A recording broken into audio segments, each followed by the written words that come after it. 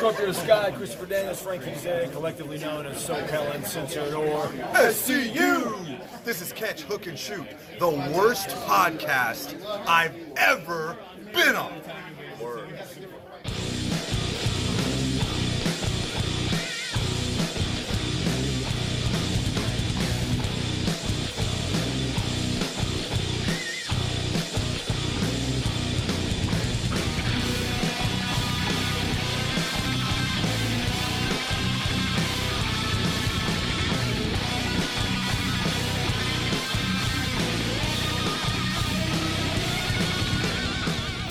Hey, what's going on, everybody? Welcome to Catch, Hook, and Shoot. Today is Sunday, July the 12th, 2020. I want to thank everybody for listening, watching, and subscribing on YouTube, Podbean, Spotify, Apple Podcasts, or wherever you get your podcasts from.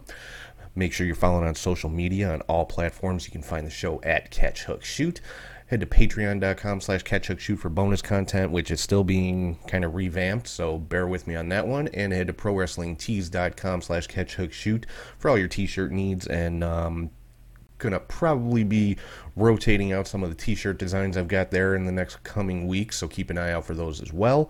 And if you ever want to shoot me an email, it's catchhookshoot@gmail.com.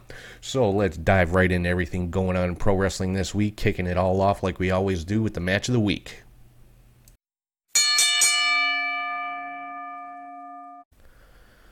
This week's match of the week comes from AEW Dynamite, which was night 2 of Fyter Fest this week, and that was the main event match, actually, between Chris Jericho and Orange Cassidy.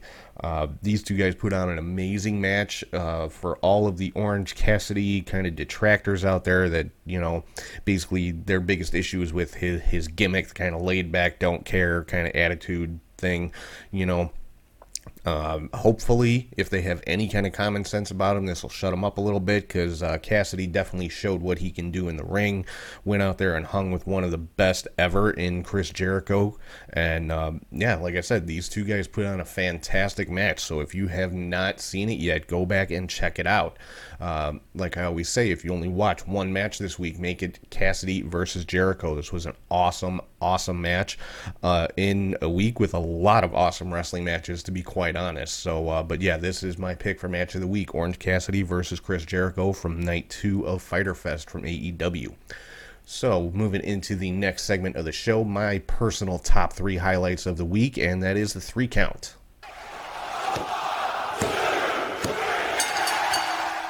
First up on the 3 count this week, we saw the return of Heath Slater on Monday Night Raw. Came out, was brought out by Dolph Ziggler, basically challenged Drew McIntyre, and you know, we saw a different side of Heath Slater. We didn't see the kind of joke type gimmick that he always had, the whole I got kids thing and this and that. He came out, cut a very, very serious promo, very good promo on Drew McIntyre, and you know, they had a match, but it was literally like a 5-second match. You know, McIntyre just hit him with the Claymore, and that was about it. But yeah, you know, it was kind of cool to see Slater come back. Like I said, the promo he cut on McIntyre was great. Definitely showed some mic skills and a side of himself that we didn't get to see regularly when he was a full-time WWE wrestler. So yeah, definitely, you know, that I think that definitely raised his stock a little bit for you know, potentially going someplace else, because he did show that he can have that serious side, and he's not just a gimmick comedy type gimmick. Second up on the 3 count, we coming from New Japan Pro Wrestling this week, there is a new member of the Bullet Club, and that member is Evil. Joined the Bullet Club just over the last couple of days. I'll get more into that later when I'm talking about some of the New Japan goings on. But Evil, the newest member of the Bullet Club, has turned his back on LIJ, turned on Naito. And it was a pretty cool spot if you got to see the highlights, or if you watch the event on New Japan World. Definitely good to see Japanese wrestling again. So like I said, I'll get some more into that a little bit later on in the show. And number 3 on the 3 count this week, again from AEW Dynamite this past week, we have seen the return of the FTW Championship. Now, for those that might not be familiar, The FTW title comes from ECW back in the late 90s, and this was at a time when Taz was one of the top guys in ECW, and the storyline was that the world champion, I believe it was Shane Douglas at the time, was ducking him. Taz wasn't getting his title shot, so he created his own championship, and that championship was the FTW Championship. And for anyone who doesn't know what FTW stands for, it basically means fuck the world. So it was the F the World Championship. So, and Taz defended that belt, and actually, I think Sabu was really the only other person to hold that championship. He beat Taz for it at one point, but so that title was reintroduced on AEW Dynamite and presented by Taz to Brian Cage. So be interesting to see if this is going to be a sanctioned AEW championship, or if it's just going to be, kind of like it was before, an unsanctioned title that the person just kind of declares for themselves. So we'll have to see where they're going to go with that one, but I thought it was a pretty cool spot on AEW. So moving into news and rumors for the week, starting off with Monday Night Raw. I already talked about Heath Slater returning, lost in a squash match against Drew McIntyre after cutting, like I said, a really, really good promo. Dolph Ziggler, of course, was not happy with that, and started beating on Slater, and McIntyre came out and made the save, and McIntyre and Slater had a little bit of a 3MB reunion, minus Jinder Mahal, obviously, but it was a cool spot to open up Raw.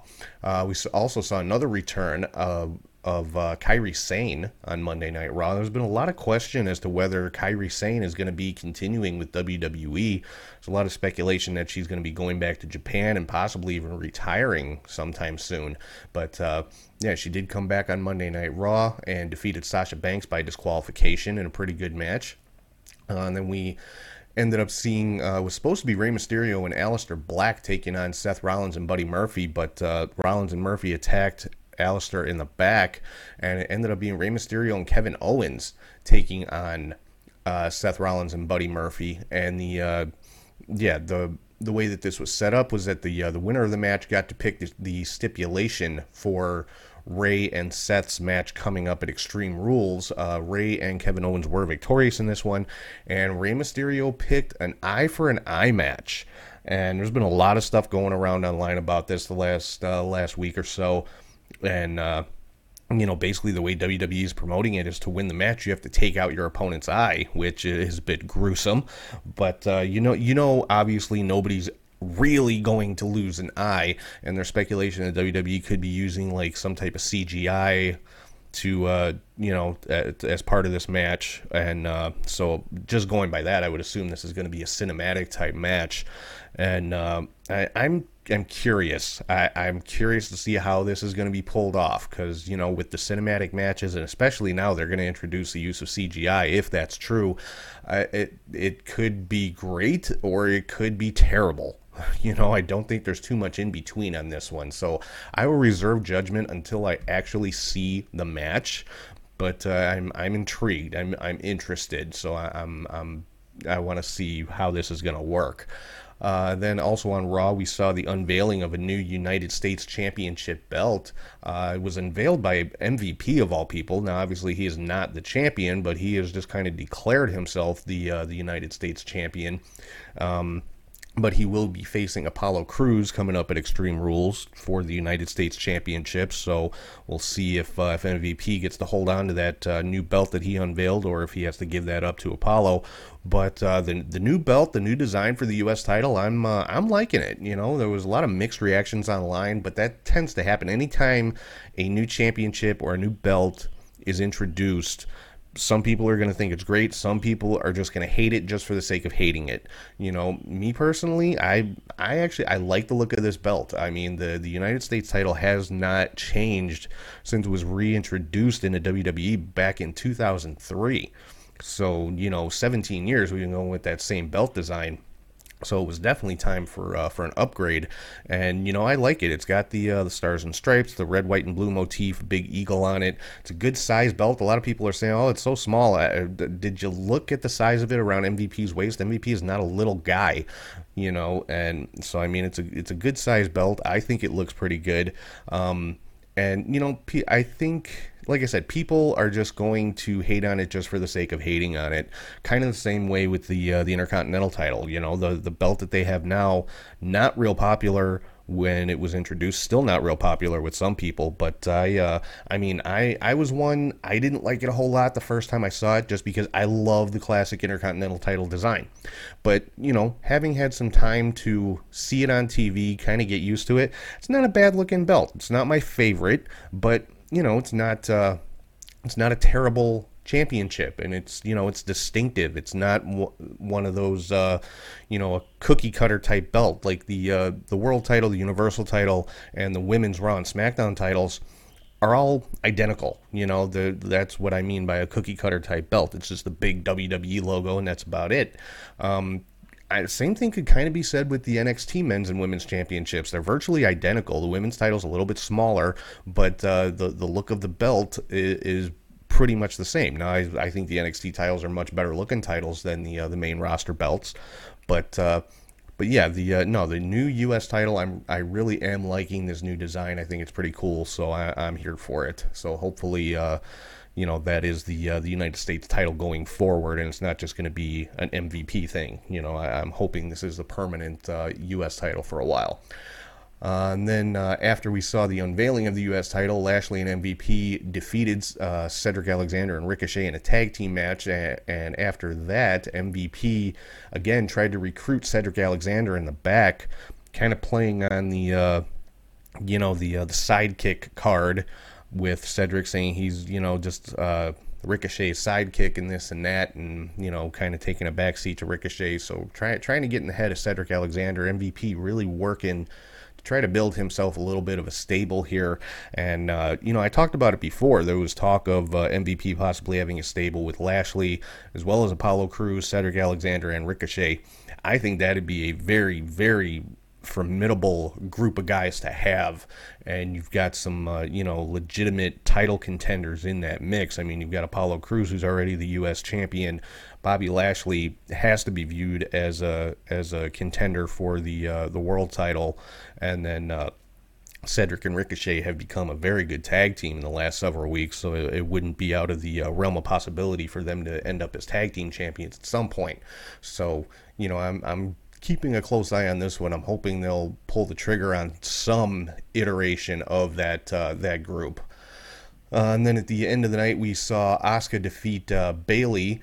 And as a result of that, Asuka and Kairi Sane get a women's tag team championship match coming up this week on Raw. So I'm not thinking Bayley and Sasha are going to lose the tag titles anytime soon. I think they're going to hold them at least past Extreme Rules, because they both have singles title matches coming up at Extreme Rules. So I don't think the tag team titles are going to go anywhere just yet, but I think that will, I still think that will kind of be the catalyst to split them up somewhere down the line.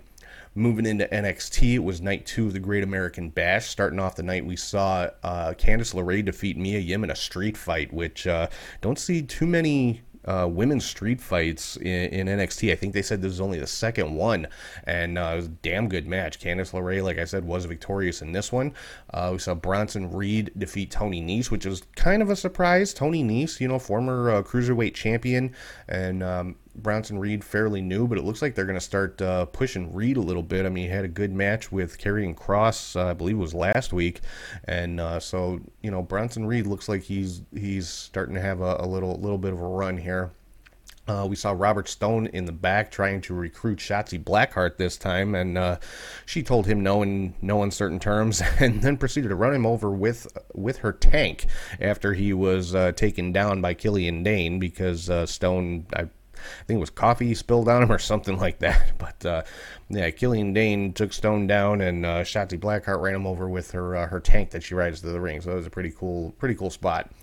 Johnny Gargano defeated Isaiah Swerve Scott. This is a match that kind of sprung from the backstage segment last week with the fight that broke out between Candice LeRae and Mia Yim, which led to their street fight and also led to this match between Gargano and Swerve. Again, with these two guys in the ring, you're going to have a good match, and Johnny Gargano was victorious in this one. And then we found out that Tegan Knox will be taking on Io Shirai this week for the NXT Women's Championship. Tegan Knox, of course, won the number one contenders match last week, so she will get her title shot coming up this coming week. And then we saw a six-man tag team match with Santos Escobar, Joaquin Wilde, and Raul Mendoza defeating Drake Maverick and Breezango. Not too much of a surprise there. I didn't really expect Maverick and Breezango to come out victorious in this one. They really are pushing Escobar, Wilde, and Mendoza pretty hard as a top heel group in NXT. Potentially could someday take the place of Undisputed Era as a top heel stable, so we'll have to see. But it's probably getting ahead of myself a little bit. But that seems to be the direction that they're going. We also saw the re-debut of Mercedes Martinez in a match against Santana Garrett. Martinez's signing was announced quite a while ago, several months ago, but obviously with everything going on, COVID-19, the lockdowns, and all that kind of stuff, I'm sure that had a part in her kind of delayed debut, but she did debut this week against Santana Garrett, put on another great match, and Mercedes was victorious. Also found out for next week we're going to see another match between Damian Priest and Cameron Grimes. This time, I would pick Priest in this one. The last time Grimes was victorious, but Priest was storyline injured at the time because he had been jumped in the parking lot. So this time he'll be hopefully 100% healthy, so should be a good match between these two. And at the end of the night, we also saw the crowning of the first ever double champion in NXT as Keith Lee defeated Adam Cole for the NXT championship. So Keith Lee is now the NXT champion and the North American champion, so congrats to Keith Lee. Definitely well deserved. Fantastic match between these two guys, which I think is exactly what everyone expected. But yeah, Keith Lee, one of the best that NXT has right now, has definitely earned this spot. And at the end of the night, we saw Karrion Kross and Scarlett kind of watching from somewhere in the arena, looked like from a press box or something like that. But yeah, so Kross definitely has his eye on the NXT title, which I said before, I'm liking that they're kind of thrusting him right into the main event picture. I'm very much looking forward to seeing Keith Lee versus Karrion Kross. That match will be just insane. Moving on to SmackDown from this past Friday, we saw Jeff Hardy on Miz TV with The Miz and John Morrison. Just kind of, pushing forward the storyline of Hardy and Sheamus and Hardy's past demons and issues with drugs and alcohol and things like that. Like I said, this is not my favorite storyline. I'm sure there's a lot of people out there enjoying it, and more power to you. I'm not one to begrudge anybody what they enjoy in the ways of entertainment. But then basically all this was just to throw out a challenge from Sheamus to Jeff Hardy for a bar fight that they're calling it. Now they've had a match before in WWE called a Barroom Brawl, and was a multi-person match. This was back in the days of the APA, Farouk and Bradshaw, or Ron Simmons and Bradshaw, Ron Simmons and JBL, however you want to call either one of them. But yeah, so a bar fight between Sheamus and Jeff Hardy. Jeff Hardy did accept. I would assume we'll see this at Extreme Rules. They didn't say that for certain, but yeah, and I should mention, it's no longer just Extreme Rules, the horror show. Now it's the horror show at Extreme Rules. So they keep changing up the name of the pay-per-view. So who knows what it'll be called by next Sunday when it actually happens. But yeah, so Jeff Hardy versus Sheamus in a bar fight. I'll have to see how that's going to work. And then after Miz TV, Jeff Hardy defeated The Miz in a match, which was, again, great match between Hardy and The Miz. Then we saw a women's tag team match. Sasha and Bayley defeated Alexa Bliss and Nikki Cross for what seems like the 100th time. But, I get it. A lot of people are complaining about seeing the same matches and the same people over and over again. Well, look at everything going on. They're working on a closed set. They have limited staff to work with, limited roster to work with. So, yeah, you're going to see repeats of some matches for a little while. Just so, so WWE can fill that 5 hours of live, or actually, no, not even 7 hours of live television that they got to fill every week. So yeah, you're going to see repeats of some matches and stuff. Then saw kind of a weird spot, what they called a karaoke showdown on SmackDown. Was Naomi, Lacey Evans, Dana Brooke, and Tamina, and it was hosted by Jey Uso, who we haven't seen on TV in quite a while. But yeah, Naomi was the winner of the karaoke contest, and then Lacey kind of attacked her afterwards, turned into a 4-way brawl, and then it started a match between Lacey and Naomi, which was going pretty good for a little while. Then the other two jumped in, Dana and Tamina, and again just broke into a 4-way brawl. So I'm not sure what the point of this was, other than just to fill some time and get some people on TV that hadn't been on in a while, or that haven't been on very much. So I mean, it is what it is. It was an entertaining little spot. Some people hated it, and some whatever. But I mean, it. Like I said, I think WWE is kind of doing what they have to do as far as filling all the TV time that they're required to fill every week. It wasn't horrible. I mean, I was kind of surprised at the singing voices on some of these ladies. Honestly, Naomi sang Dusty Rhodes' theme song from back in the day, the Common Man, and I was impressed. So she was the winner of that the karaoke competition. And then at the end of the night, the main event was the New Day defending the SmackDown Tag Team titles against the team of Cesaro and Shinsuke Nakamura. New Day was victorious in this one as a result of a disqualification, so I'm sure this is setting up another match somewhere down the line, probably at Extreme Rules, where it would not surprise me to see Cesaro and Nakamura take the tag team titles. They did beat down the New Day after the match, laid out Big E on a table, and powerbombed Kofi Kingston through Big E and through the table. So yeah, it was great tag team match, good ending. Made Cesaro and Nakamura just look really, really strong. And like I said, I'm sure this is going to lead up to another title match in the very near future, probably at Extreme Rules, but they haven't confirmed that yet either. Some kind of interesting miscellaneous news from WWE is a rumor floating around that there will be another Evolution pay-per-view. Now, for those of you that don't remember, Evolution was the all-women's pay-per-view that they did quite a while back, a couple of years ago. I think it's been 2 years now, almost. And rumor is that it's going to be happening on August the 30th, so we'll have to see. Like I said, it's just a rumor at this point, but and there's has been a rumor that there will be some type of like a network special or something on that date on August 30th. So could it be Evolution 2? We'll have to wait and see until it's officially announced. Moving into some AEW news, we saw the debut of Brian Pillman Jr. on AEW Dark this week, took on Shawn Spears.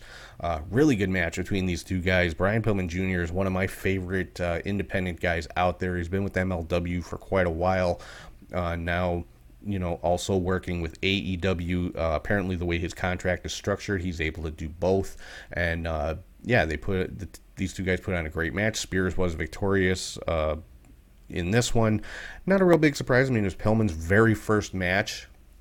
So, I don't think they're going to push him to the moon immediately upon him entering the company. But we did find out next week on AEW Dark, or this week, I should say, this coming Tuesday, he's going to be taking on Brian Cage for that newly reintroduced FTW Championship.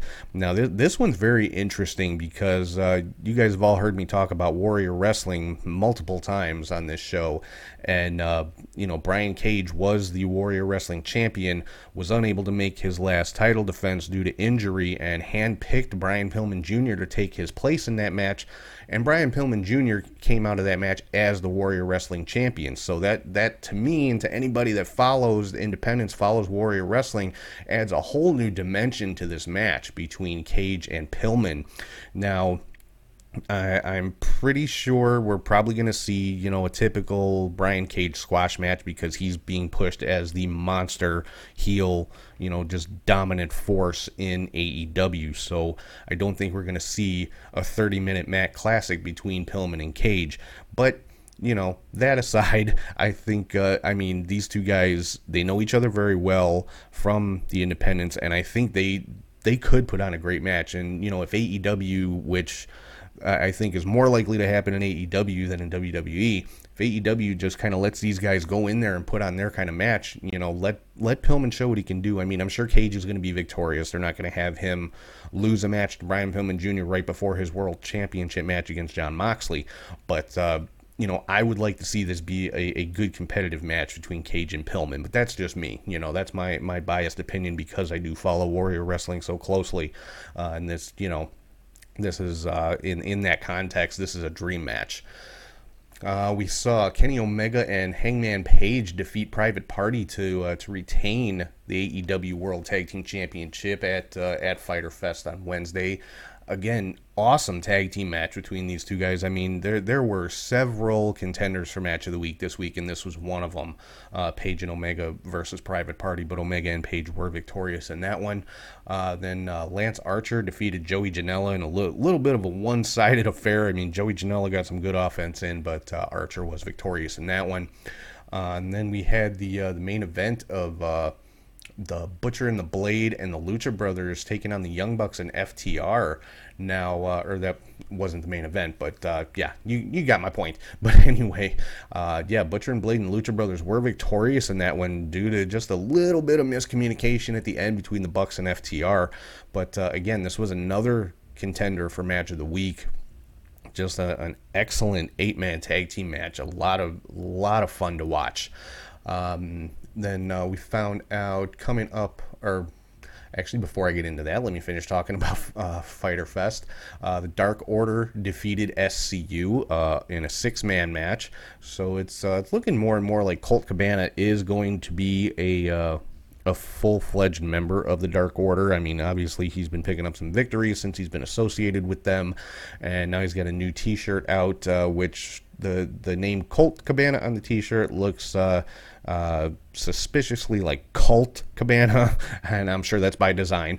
But so I think it's just a matter of time before we find out that Colt is a full-fledged member of the Dark Order. I already talked about the Jericho and Orange Cassidy match. Again, that was the match of the week. Jericho was victorious, but it was an amazing match. This match did for Orange Cassidy what Jericho's match did for Darby Allin as well. Just because Jericho was victorious does not mean that Cassidy did not get over, because he did. They put on a fantastic match the same way Darby Allin put on a great match with Chris Jericho, and the way Darby Allin's put on great matches with Cody. And hopefully, we've been seeing little vignettes from Darby Allin the last several weeks, and he hasn't been medically cleared to return. Hopefully he is sometime soon, and I hope to God when he is, he's got a new finishing move, because that coffin drop, I'm pretty sure, is what is definitely not helping with keeping his body in working condition. So as cool as that move is, I would love to see Darby Allin come back with a new finisher. And then moving on to next week, we're going to see what's being billed as Fight for the Fallen, which is another AEW special event. We're getting 3 weeks in a row of pay-per-view quality shows from AEW, and this is where we're going to see the match between Moxley and Brian Cage for the World Heavyweight Championship. We're also going to see the Elite, the Young Bucks and Kenny Omega, taking on Jurassic Express. That should be an awesome match. I mean, that is my early pick for match of the week, because I just think that's going to be. I think that match is just going to be a lot of fun with those 6 guys in there. That match is going to be fun to watch. We found out Cody is going to be defending the TNT title on Wednesday against Sonny Kiss, so that should be a great match. I mean, Sonny Kiss, you see predominantly on AEW Dark. Don't see him too much on Dynamite. So it'll be great to see Sonny Kiss in a more prominent position in a championship match. So I think that's going to be a really cool match. And then we are going to also see the Lucha Brothers taking on FTR. This one is going to be crazy. Major conflict as far as styles go. So, I'm looking forward to that one. 2 of my favorite tag teams currently in wrestling. So I cannot wait to see that one. moving on to some New Japan news, which we haven't had for quite a while. Evil is your winner of the 2020 New Japan Cup, defeated Kazuchika Okada in the final of the New Japan tournament with some help from the Bullet Club of all people. Now, anybody who follows New Japan knows Evil is a member of LIJ, and at the end of the match, Evil, like I said, won the New Japan Cup, and Naito, leader of LIJ, came out to congratulate him. And of course, Naito is was the Intercontinental and IWGP Heavyweight Champion for New Japan, and that's who Evil would be facing at Dominion for both of those championships. Naito came out to congratulate him.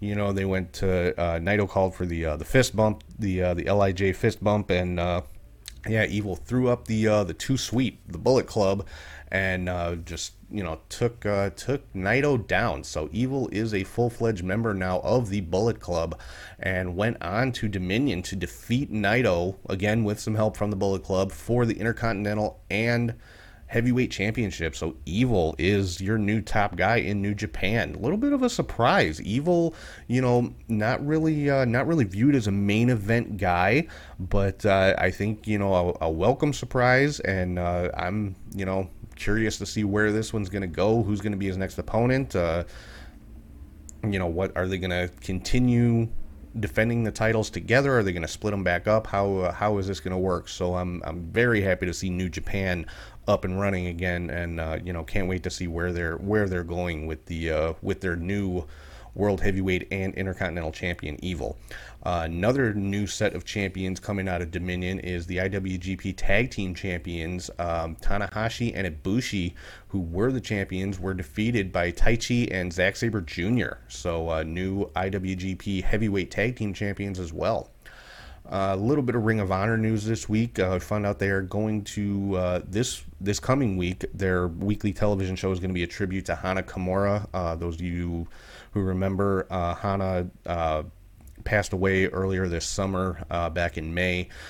So this is going to be a tribute to Hana with videos of her matches from Ring of Honor, video tributes from her friends in Ring of Honor. So it should be one to watch. I'm definitely going to be checking that one out. Some Impact news. Had a really cool tag team match, or what I think was a cool tag team match on Impact this past week. Susie and Kylie Ray defeated Taya Valkyrie and Rosemary in, just like I said, I thought it was a cool match. I love the team of Kylie Ray and Susie, and some of you may think I'm weird for that, but Kylie Ray, one of my just favorites in general in pro wrestling. I love her character, and her character is her. I mean, she is an awesome person. I've met her in person, and yes, that is who she is. She is awesome. But yeah, so I love the team of Kylie Ray and Susie. I'm waiting to see what it is it's going to be that triggers the reemergence of Su Yung out of all of this. I'm sure that's coming at some point. We also found out that the returning world champion that's supposed to be coming back at Slammiversary coming up on the 18th is not coming alone, whatever that means. So does that mean it's going to be a manager? Is it going to be a tag team partner? Who's it going to be? A lot of speculation going around. That it's going to be EC3, I think, is the top contender for it. I mentioned last week, could it be Bully Ray coming back with Gallows and Anderson to kind of reform the Aces and Eights with D'Lo Brown? That's something that's been hinted at the last several weeks as well. So we'll have to wait and see. But the returning champion is not coming alone. And we also had a really good match between Jordynne Grace and Kimber Lee on Impact this past week. Another one, definitely go back and check it out. Impact right now, to me, has the best women's division in wrestling, and it just keeps getting better. So, with the additions of like Deonna Purrazzo and Nevaeh, and who knows who else is going to be showing up in Impact in the Knockouts division. So that's going to pretty much wrap it up for news and rumors for the week. So right now, I'm going to throw it over to Charlie G, and he is here with your Indie Cut.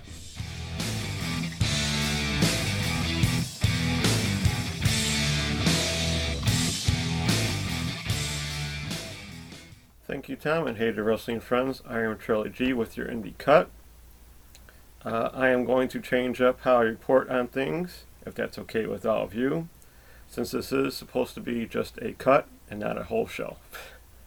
I'll recap the shows I watched with details, mention what shows did take place with a highlighted match or two, title matches, and of course any news and Lucha Underground recap.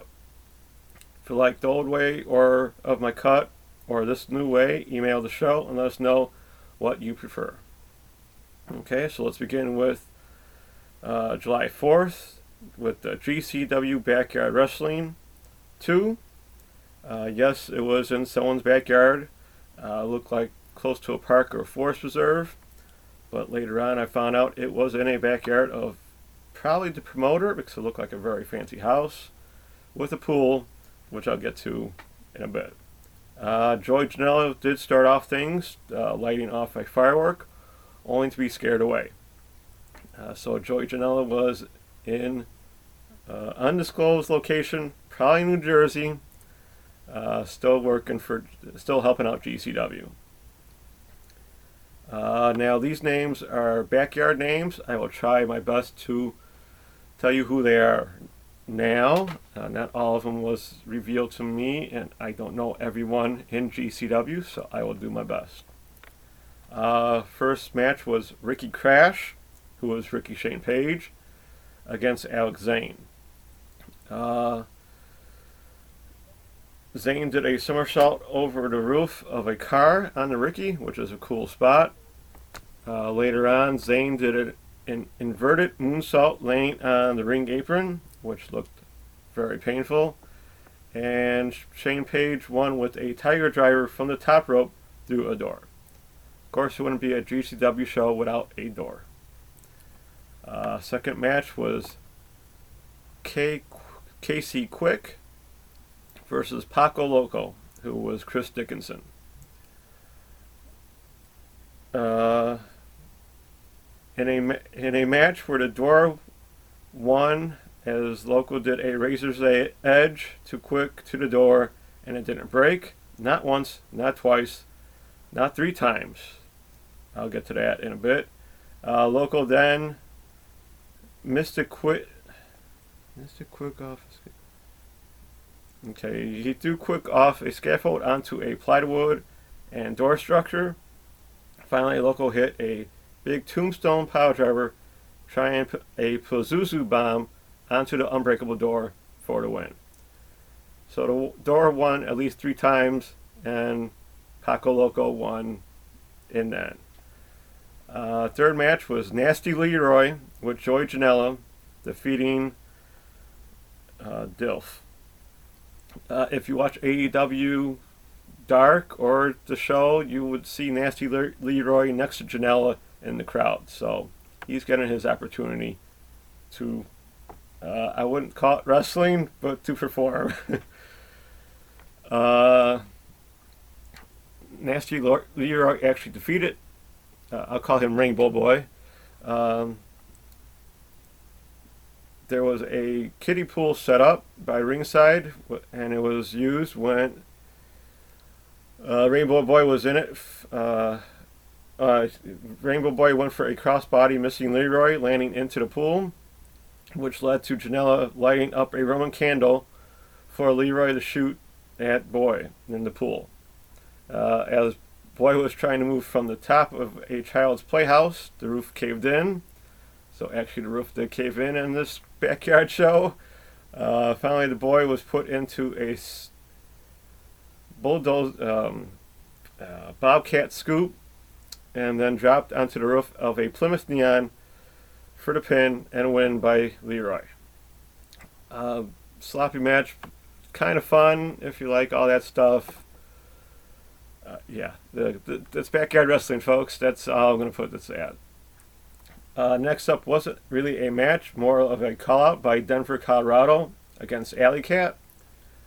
There was no ref, so it ended with a clothesline by Alley as they fought all over the yard into a pool while kids were swimming. This was very sloppy on their part, especially since Mr. Colorado was kind of busted open on his arm. Interesting time, probably filler for GCW, but it showed the whole yard of this area, so that was kind of nice. Next up was the Combat Kid, who was Chase Barnett versus Tony Deppen. This was a decent match, even using a trampoline for a move. Deppen won with a lung blower move onto the Kid. Next was a match I actually kind of enjoyed. It was Kyle Smiley, who was KTB, defeating Logan Stunt. Logan looks skinnier and skinnier day by day. I guess Marco is taking all the meals even at home now. KTB, who really wanted ice cream, ran for the ice cream truck, bringing back 2 cones for him and Logan, only for Logan to put it into Kale's head, and then Kale speared Logan with it. Funny gimmick if you believe an ice cream cone can impale someone's head. Now these two used the trampoline for a few moves as Logan caught even the tree trunk above to do a destroyer off onto a door, smashing K. KTB won with a top rope DB Death Valley driver through the trampoline and the doors that were sitting on it.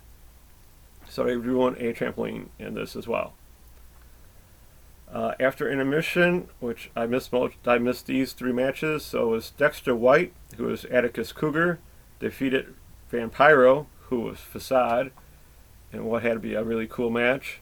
In an 8-man tag elimination match, it was the Yard Legends of Hard-Ass Nick, who was Nick Gage, Lucky the Leprechaun, who was Lucky 13, Matt DeMorris, and Psycho Joe. They defeated the New School Yarders of Kid Grapple of Blake Christian, Emanon, who was Jimmy Lloyd, Jordan Oliver, and Mayday Jack, who was Cole Radrick.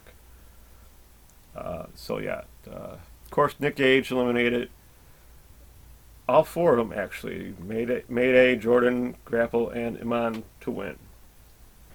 In the main event, it was El Slacko, who was Slack, defeating JJ Escobar by referee's decision. Their next show looks to be on July 25th and 26th for their homecoming.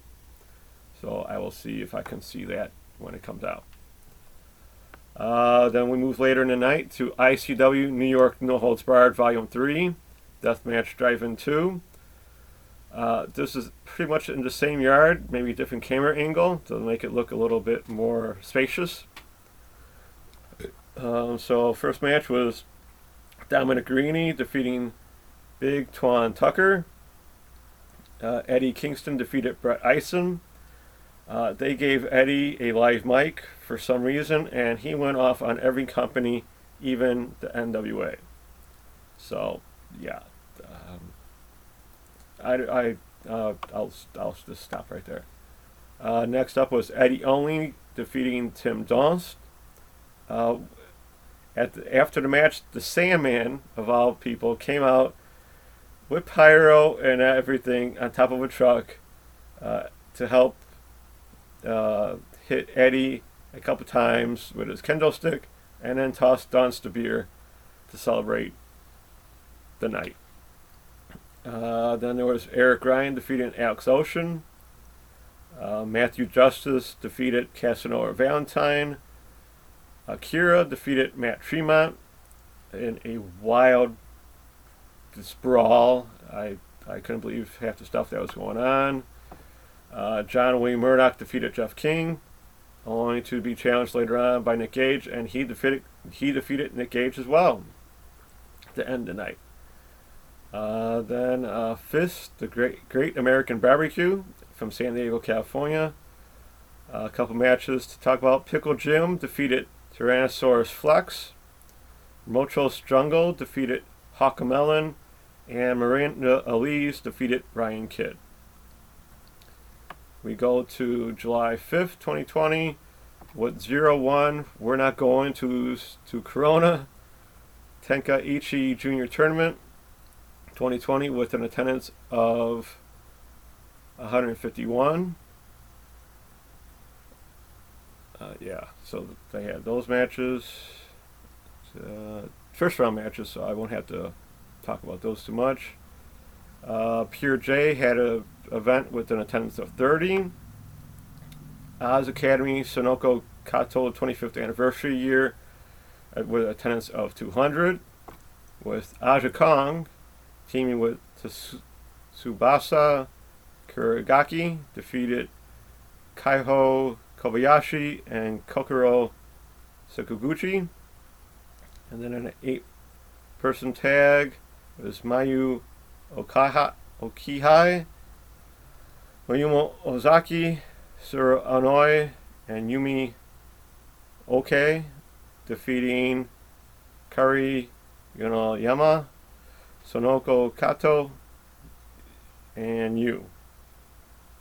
Oh, and Akino. Sorry about that. For Noah New Hope Day 3, Rene Dupree defeated Tadzuki.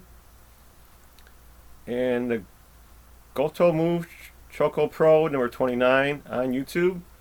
I looked up. I guess you should check these out. These are actually sponsored by AEW Dark.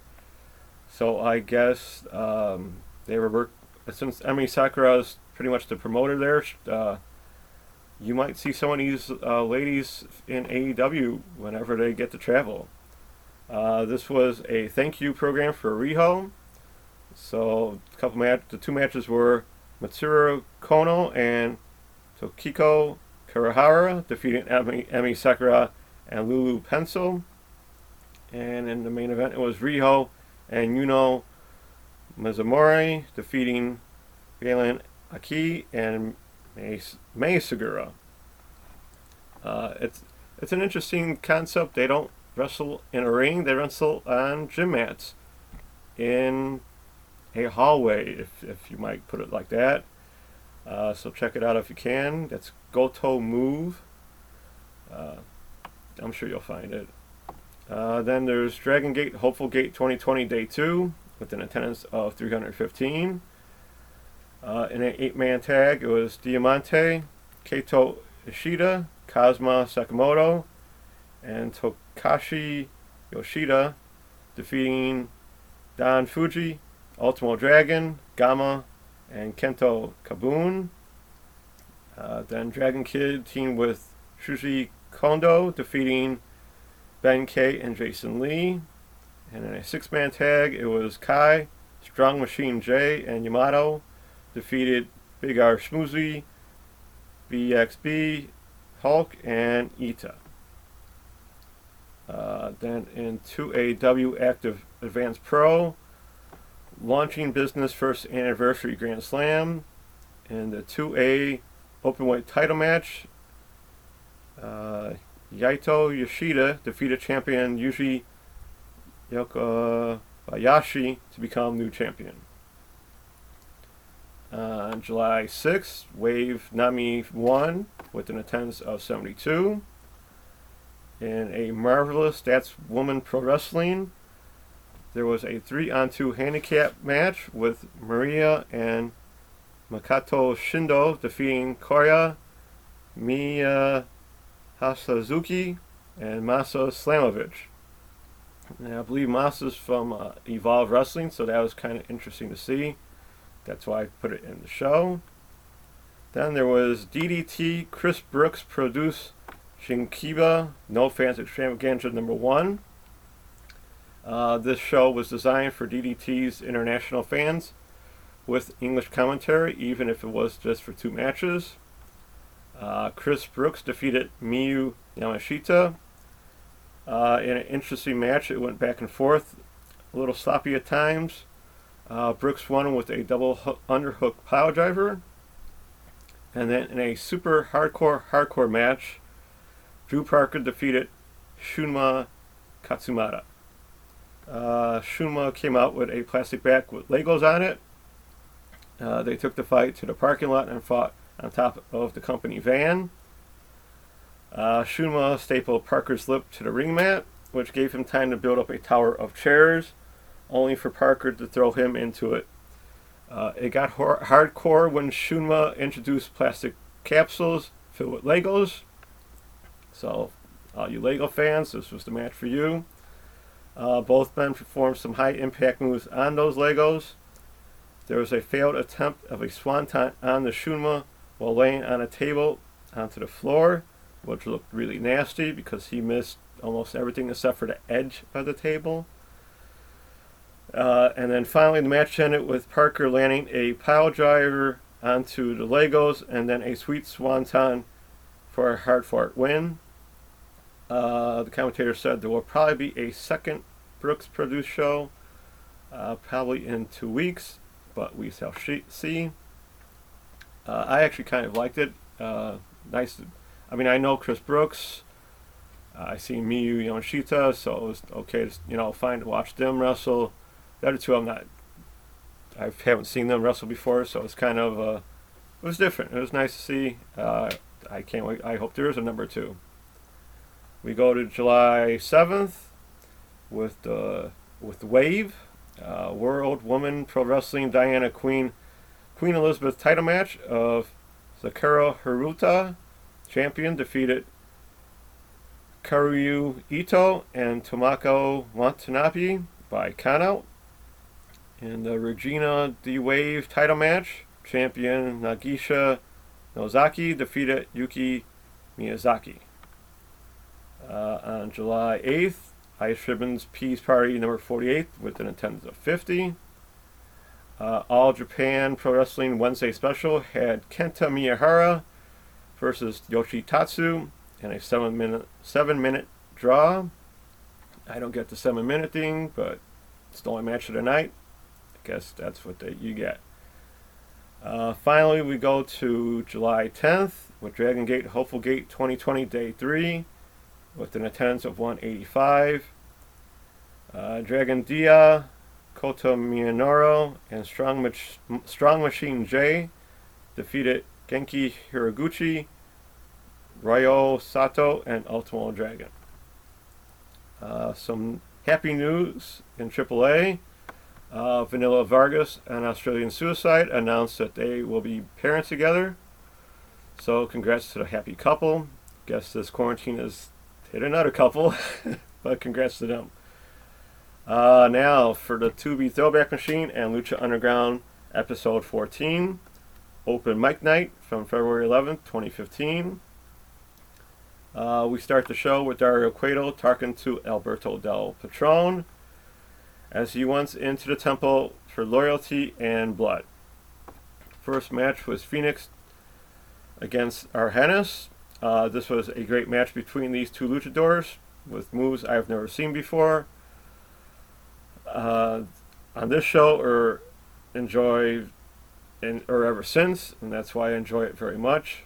During the match, Stryker and Vampiro talk about AAA wrestling, which I thought was pretty cool. Katrina walks into the temple to get a closer look to her secret desire in Phoenix. Both men had chances to win, but early on, but Phoenix pulled off a pile driver for the victory. After the match, Katrina comes into the ring, giving Argenis the look of death, all while looking at Phoenix.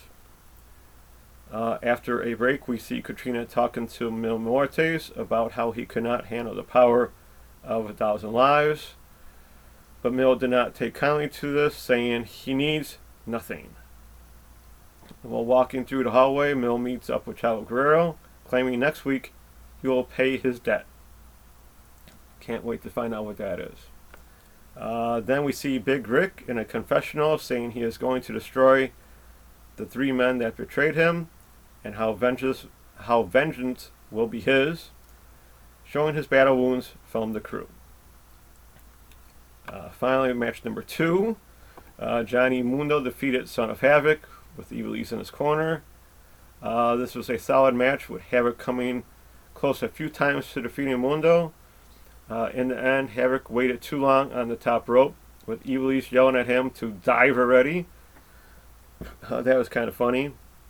When he finally did, Mundo blocked the move with double knees, leading to the end of the world move from the corner to win. After the match, out came King Cuerno to beat down Mundo, leaving him flat in the ring. In the main event, it was Pentagon Jr. defeating Ricky Mandel. I was surprised Mandel lasted as long as he did, even with Vampiro thinking Mandel was Rick Martel. Yeah, it was okay. It's Vampiro. It's got to be funny. Pentagon was more aggressive during the match and won rather easily with his Chimera armbar submission. And once again, after the bell, he did the snap armbreaker to Mandel.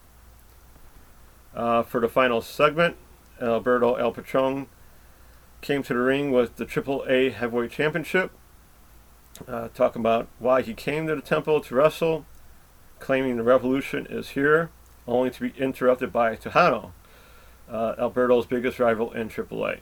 Tejano beat down Alberto with his bull rope, saying that he has his title.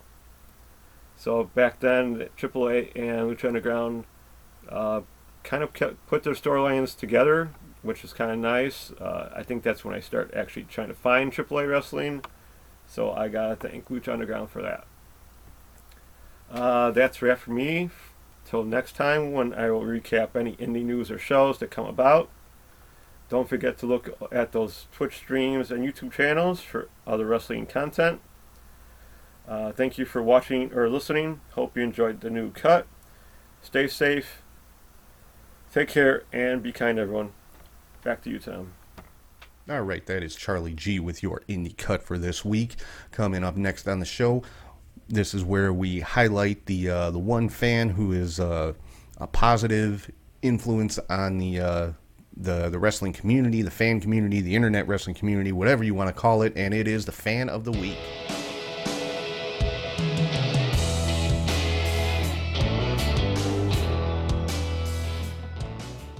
All right, so the Fan of the Week this week is a good friend of mine. His name is Cowboy Archie Coughlin. He is the creator of the Wrestling Behind Ringside podcast, WrestlingBehindRingside.com.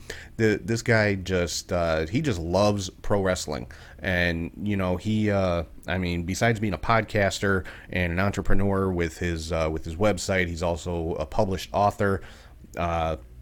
His book. Two Swords, One Stone is available on Amazon. You should check that out. And just like I said, the guy just loves wrestling. He and I talk about wrestling literally all the time.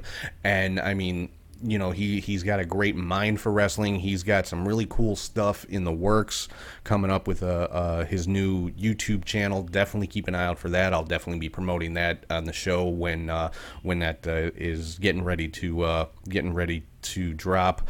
But so Cowboy Archie Coughlin, he is the Fan of the Week this week. So moving into the next segment of the show where I get to have a little bit of fun and play armchair promoter here. This is the Fantasy Booker.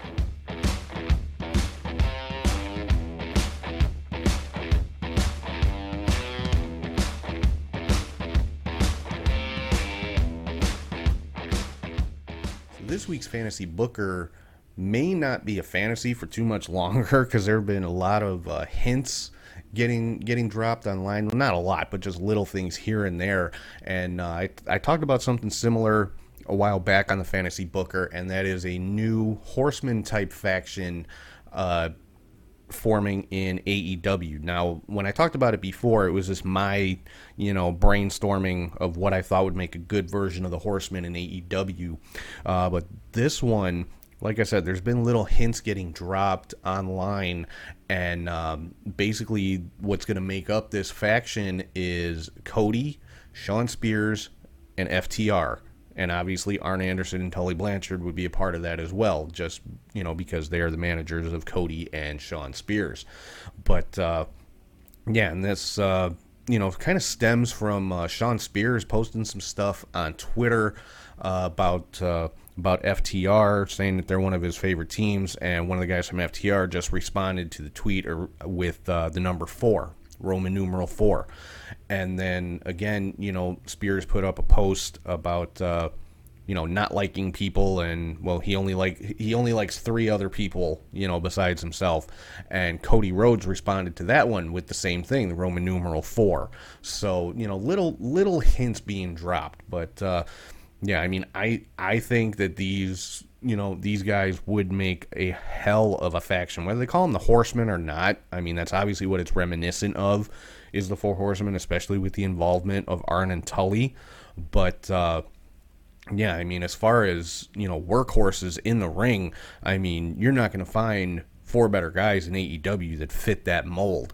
So it's an interesting, interesting little speculation that's kind of going on right now, that these four guys could kind of join forces and create a new version, or whatever you want to call it, of the Horsemen. Like I said, they wouldn't be able to use the Four Horsemen name, obviously, because I think that's owned by WWE, but I'm not sure. I saw somebody out there said it's actually owned by Conrad Thompson. So if that's the case, then yeah, they could use the Four Horsemen name.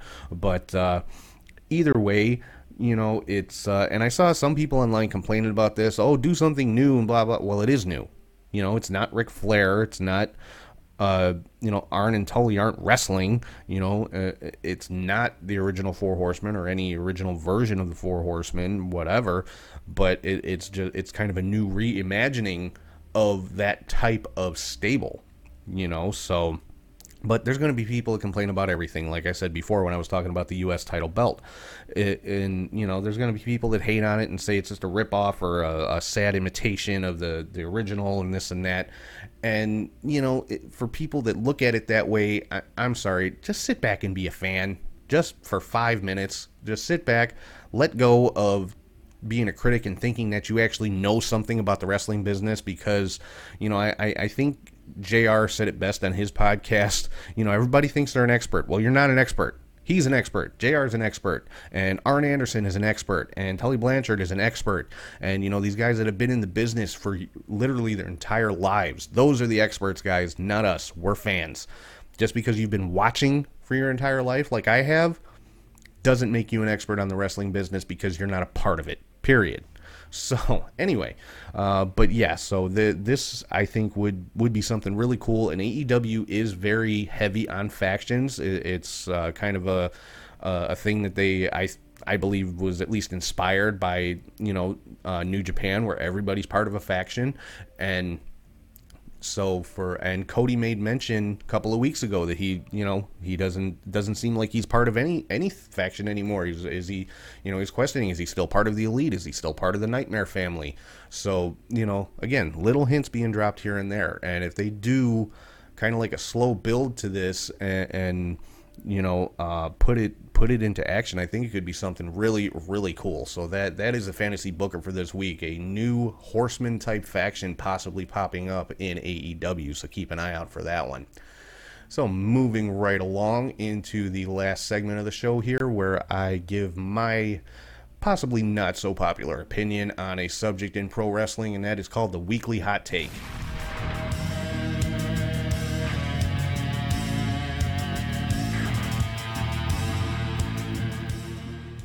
My hot take for this week is I don't give a damn about TV ratings.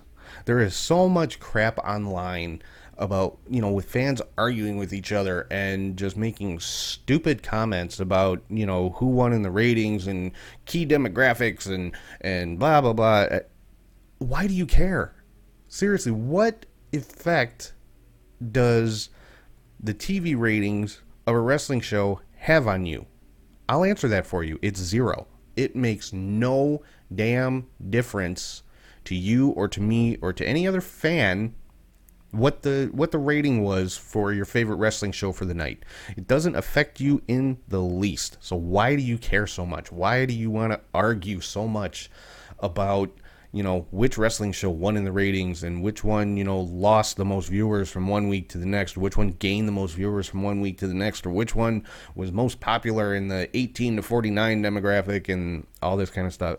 Who cares? Honestly, the only people that care about ratings, the only people that ratings have an effect on are TV executives and the actual wrestling promotion themselves. That's it. And I'll tell you right now, Raw's not going anywhere. SmackDown's not going anywhere. NXT not going anywhere. AEW not going anywhere. All right? Just because NXT has higher ratings one week doesn't mean AEW did bad. I mean, the difference between, number of viewers between AEW and NXT, it honestly, from week to week is minimal. No matter who came out ahead, the difference between the two is almost negligible. You got to remember there's a margin of error, which, Anyway, I'm not going to get into all of that because, people are just going to come up with their own arguments anyway. But as a fan, I don't give a damn what the TV ratings are. I give a damn that I enjoy watching the show. And for the most part, I enjoy watching wrestling on TV. Any wrestling, all wrestling, whether it's WWE, MLW, AEW, Impact, Ring of Honor. If it's wrestling, I want to watch it. I don't care what the ratings are. I don't care what channel it's on. People want to talk about Impact being on Access TV, and it's not available in most places, and who cares? They're also on Twitch. If you really care that much and you want to watch it that bad, it's on Twitch. So, it's available literally everywhere, anywhere in the world. So, but yeah, that's my take on that one. I could not care less about what the TV ratings are for AEW versus NXT or Raw or SmackDown or Impact or anything else. I love watching professional wrestling. I am a wrestling fan. I think a lot of people have lost sight of what it means to be a fan. It means you enjoy watching it, and if you don't enjoy watching it, you change the channel or, something. There's a whole lot of buttons on that remote control. You can, turn it off. You can change the channel. You can watch something that you do like so that you're not, don't spend the next hour and a half after the show is over bitching about it online. But it seems to be that's what a lot of people live for, so whatever. But for me personally, I don't give a damn about TV ratings, and that's that. So one last thing I want to mention before I sign off for this week. Warrior Wrestling has announced that their next show is coming up on August the 7th. They are calling it Friday Night Lights. This is going to be their first outdoor event ever. It's going to be held at Marion Catholic High School on their football field. They're going to be taking all the necessary precautions as far as masks and social distancing, things like that. And that applies also to the Fan Fest beforehand. Fans have to wear a mask. If you're going to take pictures with the wrestlers, have to be on opposite sides of the table and, appropriate distance apart and things like that. So obviously some changes happening with that stuff, but it's Warrior Wrestling. I've never seen them put on a bad show, and from what I've seen so far, the little bit of a sneak peek that I was able to have at some of the wrestlers and things that are going to be going on at this show, this is going to be a fantastic event. So if you are in the Chicago area or going to be in the Chicago area on Friday, August the 7th, get tickets. Because it's gonna be an amazing show. It's gonna be a fairly limited audience. They're not gonna be able to have as packed of a crowd as they normally do for obvious reasons. It's gonna be a BYO event. No concessions, just to minimize contact. So you'll be able to bring your own food and beverages and that kind of thing. And but yeah, it should be an awesome show. I am trying to work out a way that I can be there to broadcast it live like I have been the last couple of shows. Being on a Friday makes it a little bit more difficult for me to do that, but I'm working on it. So I will hopefully have an announcement about that within the next week or so. But so make sure you check it out. Warrior Wrestling Friday Night Lights, Friday, August the 7th. Should be an amazing show, like always, from Warrior Wrestling. So that's going to wrap things up for this week. Again, I want to thank everybody, as always, for watching, listening, and subscribing on YouTube, Podbean, Spotify, or wherever you get your podcasts from. Make sure you're following on social media. You can find the show at Catch Hook Shoot on all platforms. Patreon.com/CatchHookShoot for bonus content. ProWrestlingTees.com/CatchHookShoot for t-shirts. And if you ever want to shoot me an email, it's catchhookshoot@gmail.com. So with that, I am going to sign off for this week. Hope everybody has a great week. Enjoy all the wrestling that's coming up. Take care of yourselves. Take care of each other. And just be a decent person, guys. I've said this many times. Just, show some common courtesy to each other. And it definitely does go a long way in making the world a better place. So with that, I'm going to sign off. Hope you guys have a great week, and I will talk to you guys soon.